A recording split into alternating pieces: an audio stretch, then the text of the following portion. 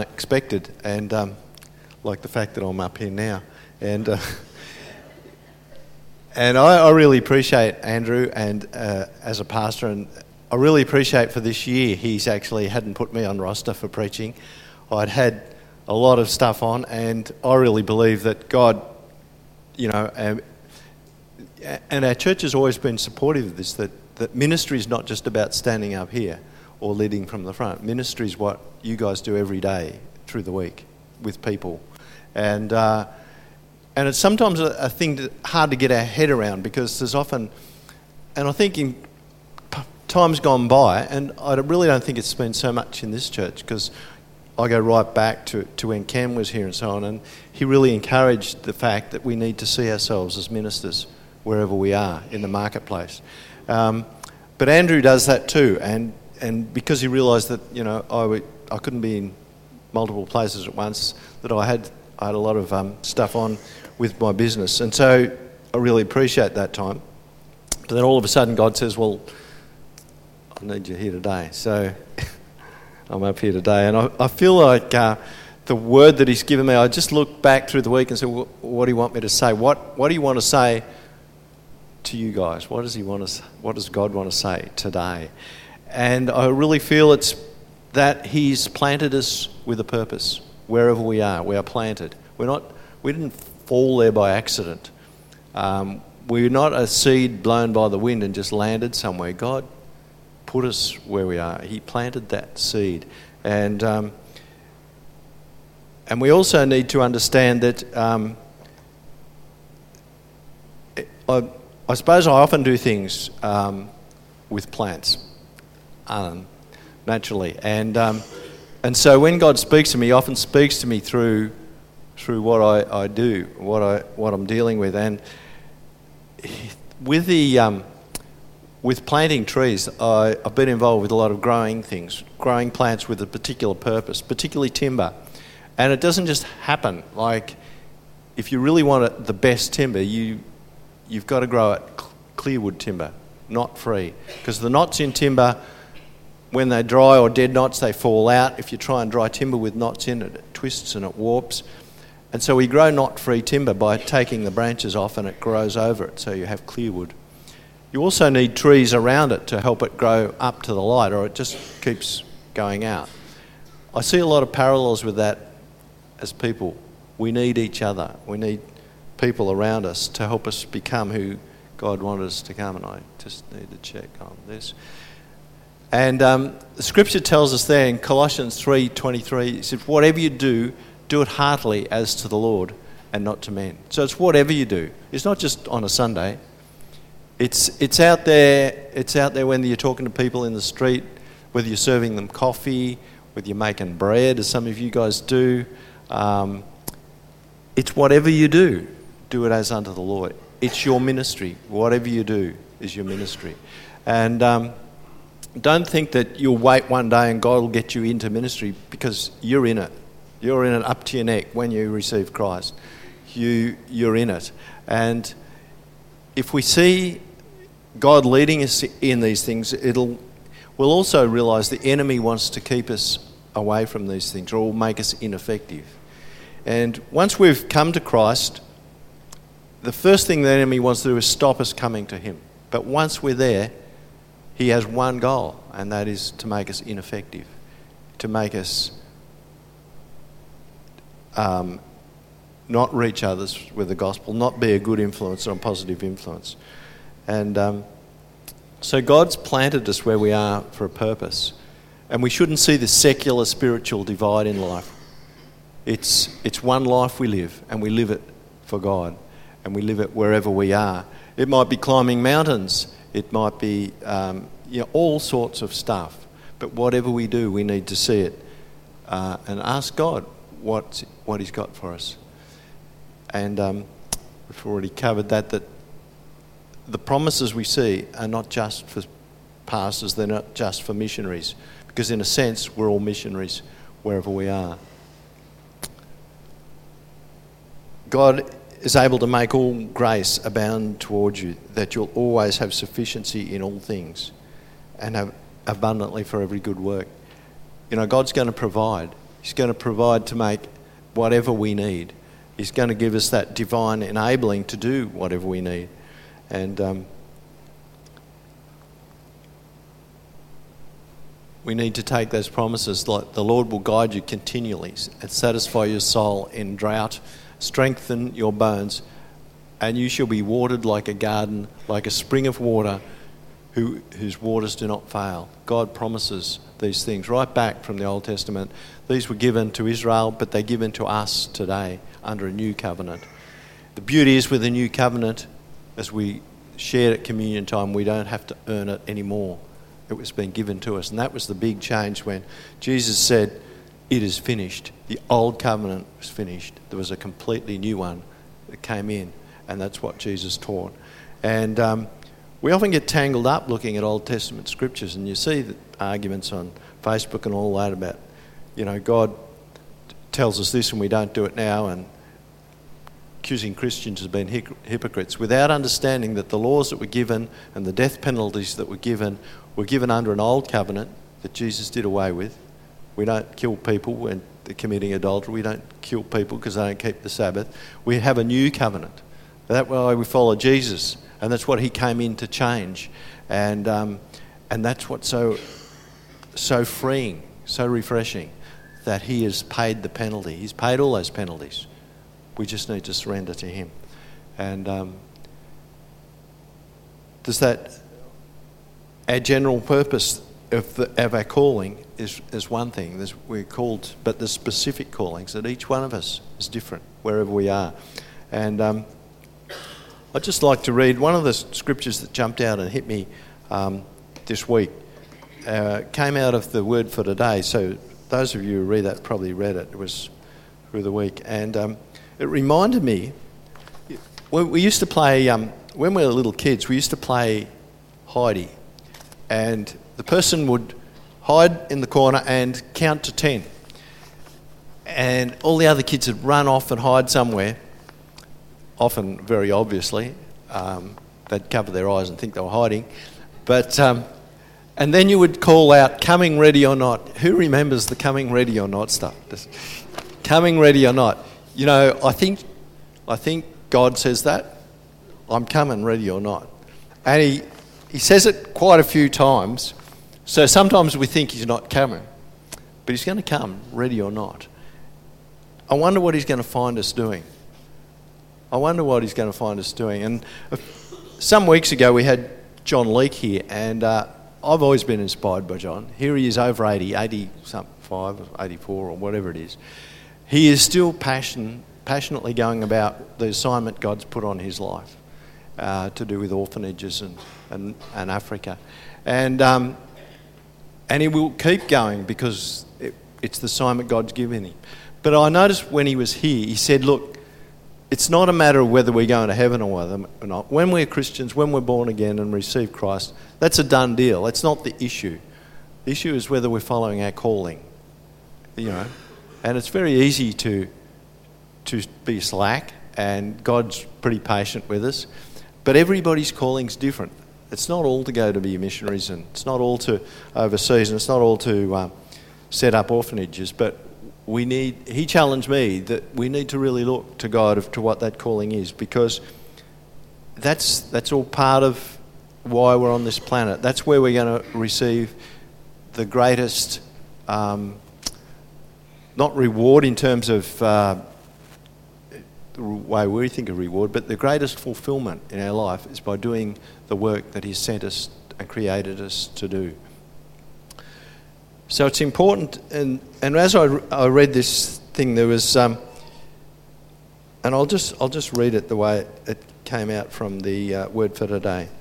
But how can I tell if I'm in the will of God? By knowing these two things, which were clearly laid out in the Bible. The first thing is you must be a Christian.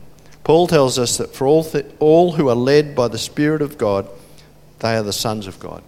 We can't be led by the Spirit of God if we don't come to Christ first and surrender and allow Him into our lives. But when we do allow Him into our lives, then we can be led by His Spirit. And that's exciting stuff.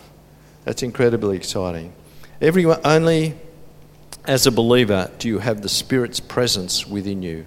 And you must have this inside help if you're going to follow the will of God and enjoy the blessing that brings. And the second thing is you've got to exercise wisdom.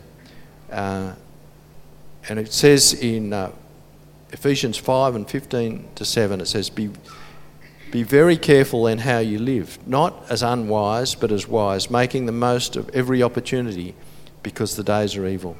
Therefore, do not be foolish, but understand what the Lord's will is. And that's the challenge, is to learn to hear God, learn to be directed by Him, and understand what His will and purpose for us is. And it goes on to talk about a famous theologian and a preacher called Jonathan Edwards. Now, he's no relation to me, I don't think, but if he was, it was back, he went to university in 1716, so it was a few years back, so I can't remember. But he was 13 years old when he went to university. And at 17, he graduated at the head of his class. And by the age of 20, he resolved never to lose one moment of time, but to improve in the most profitable way he could. At 26, he pastored one of the largest congregational churches in Massachusetts. And when God decided to visit New England in the Great Awakening, He chose to use Jonathan Edwards because he was prepared and ready. The challenge is for each of us is, are we prepared and ready when God wants to use us? Doing the will of God calls for staying sensitive to the Holy Spirit and living in a state of perpetual readiness. So how ready are we if God was to speak to us? Are we hanging on to so many things too tightly and preconceived ideas of what we should be doing that we miss what God has got for us? So I was inspired by the attitude of that young guy and his readiness. And I think that's why God used him so much. We see there in Scripture in 1 Peter, it says, "You are a chosen people, a royal priesthood, a holy nation, people belonging to God, that you may declare the praises of Him who called you out of darkness and into a wonderful light." We can see that's a general purpose for us as believers. And, you know, we're here to honour God. We're here to bring, by what we do, what we say, what we think, we're here to honour Him. In Isaiah it says they were called oaks of righteousness, the planting of the Lord for the display of His splendour. We are to be planted, not by ourselves, but by God. And how often it is easy to get dissatisfied, to look and think the grass is always greener in another paddock. We should be there. The weather's always warmer in Queensland. I should be up there. I can hear God calling. I should be in Queensland this winter. But we need, and I'm not saying God doesn't lead us to Queensland, but we need to, it's easy to transplant ourselves. And in my experience with transplanting things, you can always put them in the wrong soil, in the wrong place, and they'll never really recover. Especially, you try transplanting eucalypts, especially the ones you want to grow for timber, and if you put them somewhere that's not quite right, they will never be what they're supposed to be. They will always struggle. And I believe God says that about us. We are to be the planting of the Lord. We're to grow in the place that He's put us. Now, don't think I'm saying you've always got to stay in the place you were born in. But we need to make sure when God leads us on that He does, it's Him that's doing the leading. Because if we transplant ourselves, we'll find that it just doesn't work. We won't be fulfilling what He's created us to be. And I often think, why wasn't I born in India? Well, God wanted me here. Why wasn't I here or there or somewhere else? Why was I born and brought up at Labour's Hill?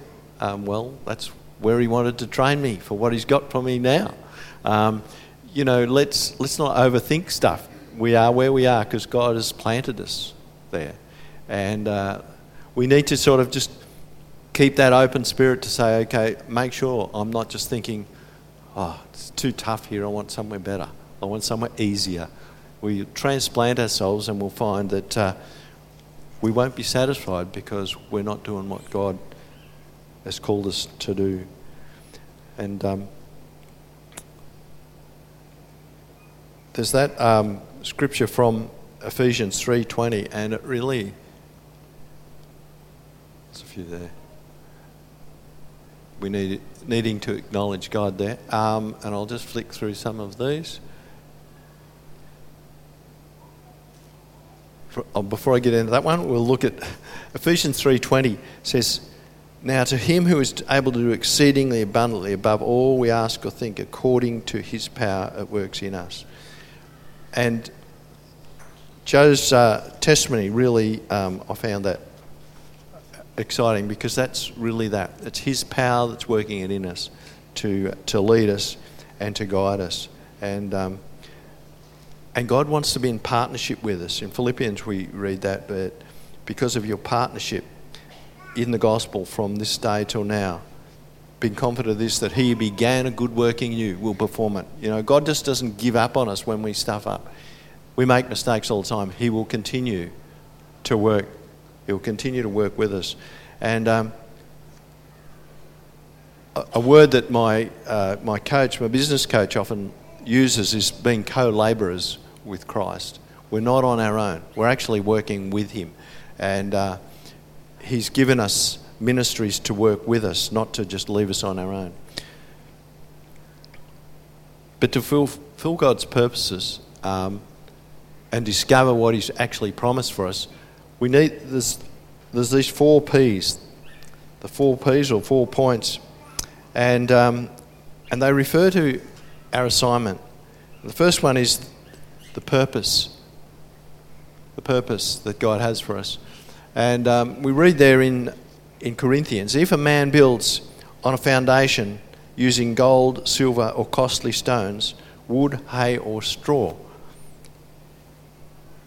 his work will be shown for what it is, because the day will bring it to light, and it will be revealed with fire, and the fire will test the quality of each man's work. You know, there are a lot of things we can build our life out of. We can build them out of, to me, the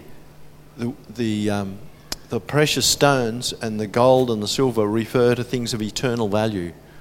And I believe that's what Paul's referring to. At the end of this world, there'll be things that have eternal value that are going to stand there. They're the things that are part of the kingdom, the things that God has got us to do.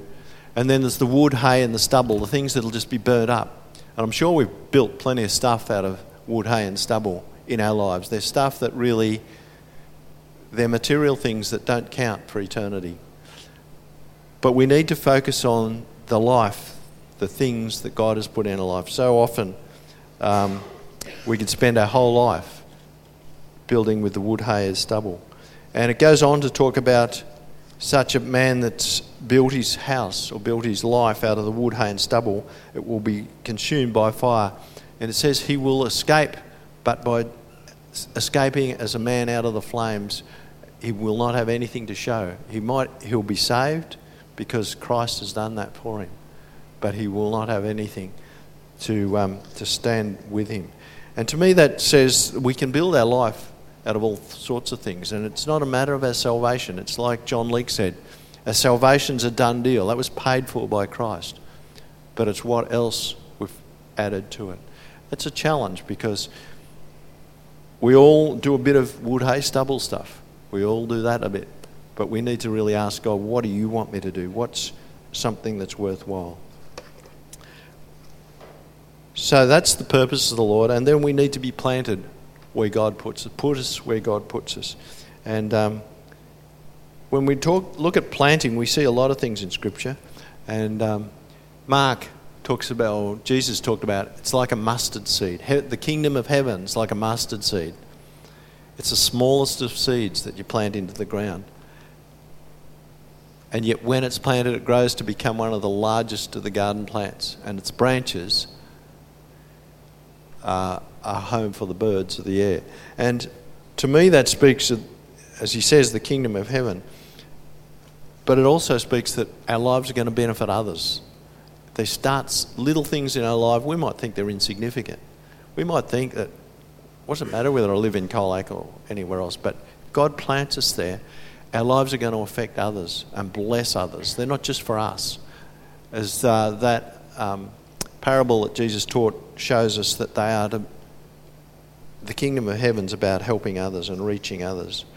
So we shouldn't just transplant ourselves somewhere else unless God has actually let him do the transplanting. Let him tell us where we should go.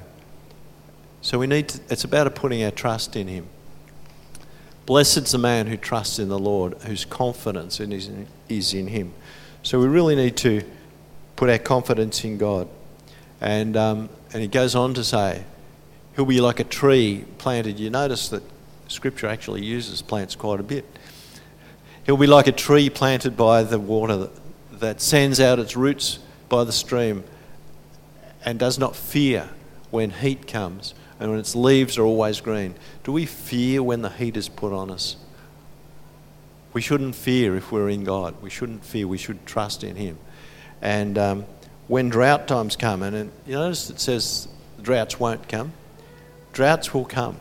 But our roots need to go down into that stream. And as Ed talked about the living water that flowed from Christ, the streams that come from Christ, that living water, that's where our roots need to go. That's where we need to draw on when droughts come. When it seems like everything's dry, it seems like everything's against us, the ground's all cracking, the grass isn't growing, the plants are dying.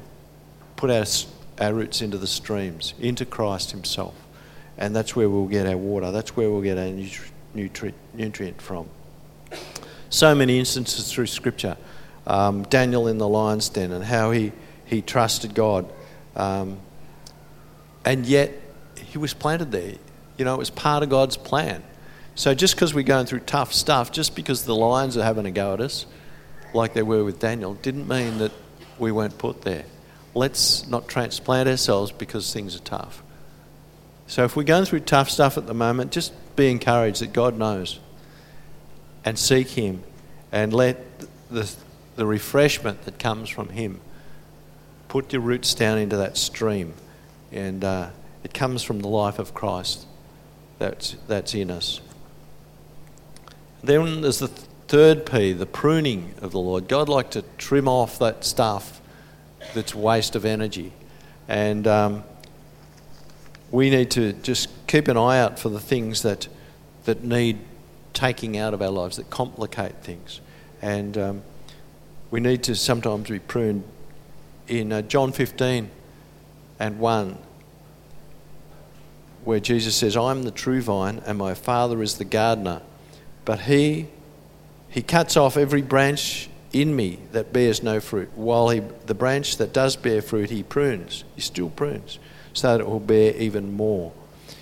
And I wonder if we're willing to be pruned, if we're willing to let God take stuff away from us and cut things out of our life to make it simple, things that might be complicated. And like that analogy of growing knot-free timber with high value veneer, that we have to take off those branches so that clear wood, the most valuable wood, will still grow. So maybe there's some pruning that needs to be done if we're to end up where God wants us to be. And the fourth P is the people. God's never made us to be islands on our own, where it's always about people. And the Scripture says iron sharpens iron, and there's really no place for lone rangers in the kingdom of God. We're part of a body. The whole analogy through Scripture, through the New Testament, is that a body of Christ. He says, are we all a hand, or we're all a head, or we're all a foot? Imagine if that hand tried to operate on its own. It'd be chaotic. It'd probably just rot away, actually. And we're a bit like that. We need each other, and we're not meant to be the whole body on our own. We're meant to be part of that body. And I love that Scripture about iron sharpens iron, so one man sharpens another. Because there's something that happens when you bounce ideas off each other and you come up with something that's totally different to any of the sum. It's like a multiplying effect from ideas, and I just love brainstorming problems because you come up with solutions you would never have come up on your own, and the Scripture tells us that about iron sharpening iron. It tells us too about in Hebrews, the primary reason we come together is in that Scripture. It's to encourage one another. Let's not give up meeting together, as some in the habit of doing, but let's encourage one another all the more as we see the day approaching. We need encouragement. We need to give encouragement. Sometimes you can encourage people by just being with them. You don't have to say anything. You just have to be there. And especially when they're going through stuff. We don't have to pretend we've got answers. We just have to be there. And encouragement is one of the main reasons given there in Scripture as why we come together. It goes on to talk about meeting together and psalms and spiritual songs and that sort of thing and worship. But that's one of the key reasons of church, is to encourage.